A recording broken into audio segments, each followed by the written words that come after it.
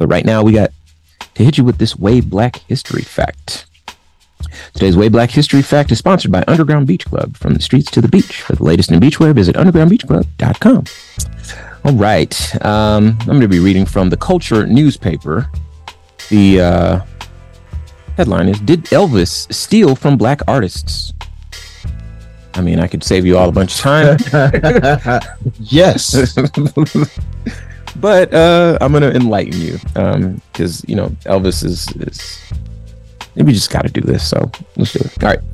Elvis Presley's name has been circulating in the news in light of a new musical drama film entitled Elvis. The late, great king of rock and roll, quote unquote, is most known for his signature sound and unforgettable dance moves. However, the black community recognizes him as a musical thief, stealing from lesser-known blues artists.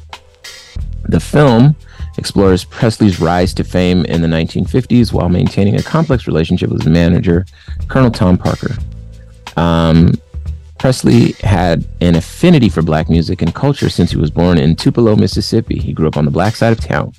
Presley would later run with the likes of Ike Turner and B.B. King. It is evident that black musicians greatly influenced him, yet because of his whiteness, doors were opened for him that were not available to black musicians.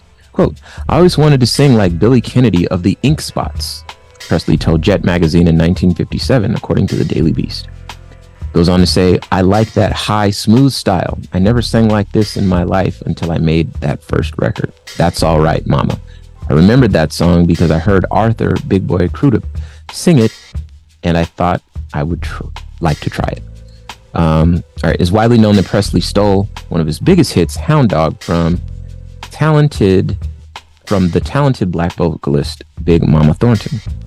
Prominent musicians and producers explained their personal encounters with the rock and roll star. Some called Presley a friend and even a brother, like James Brown, while others referred to him as a crook whose entire discography was built on the backs and skills of black folks. I believe that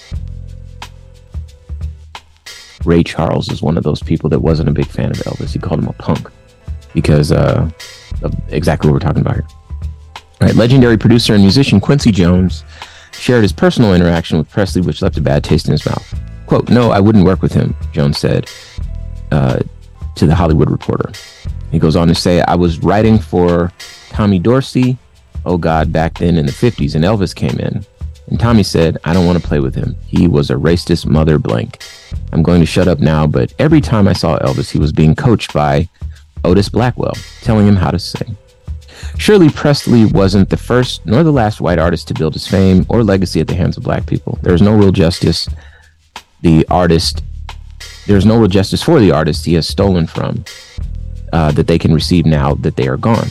And some of these artists include the following, and artists and songs. So number one, obviously Big Mama Thornton with Hound Dog, the song stolen by Presley.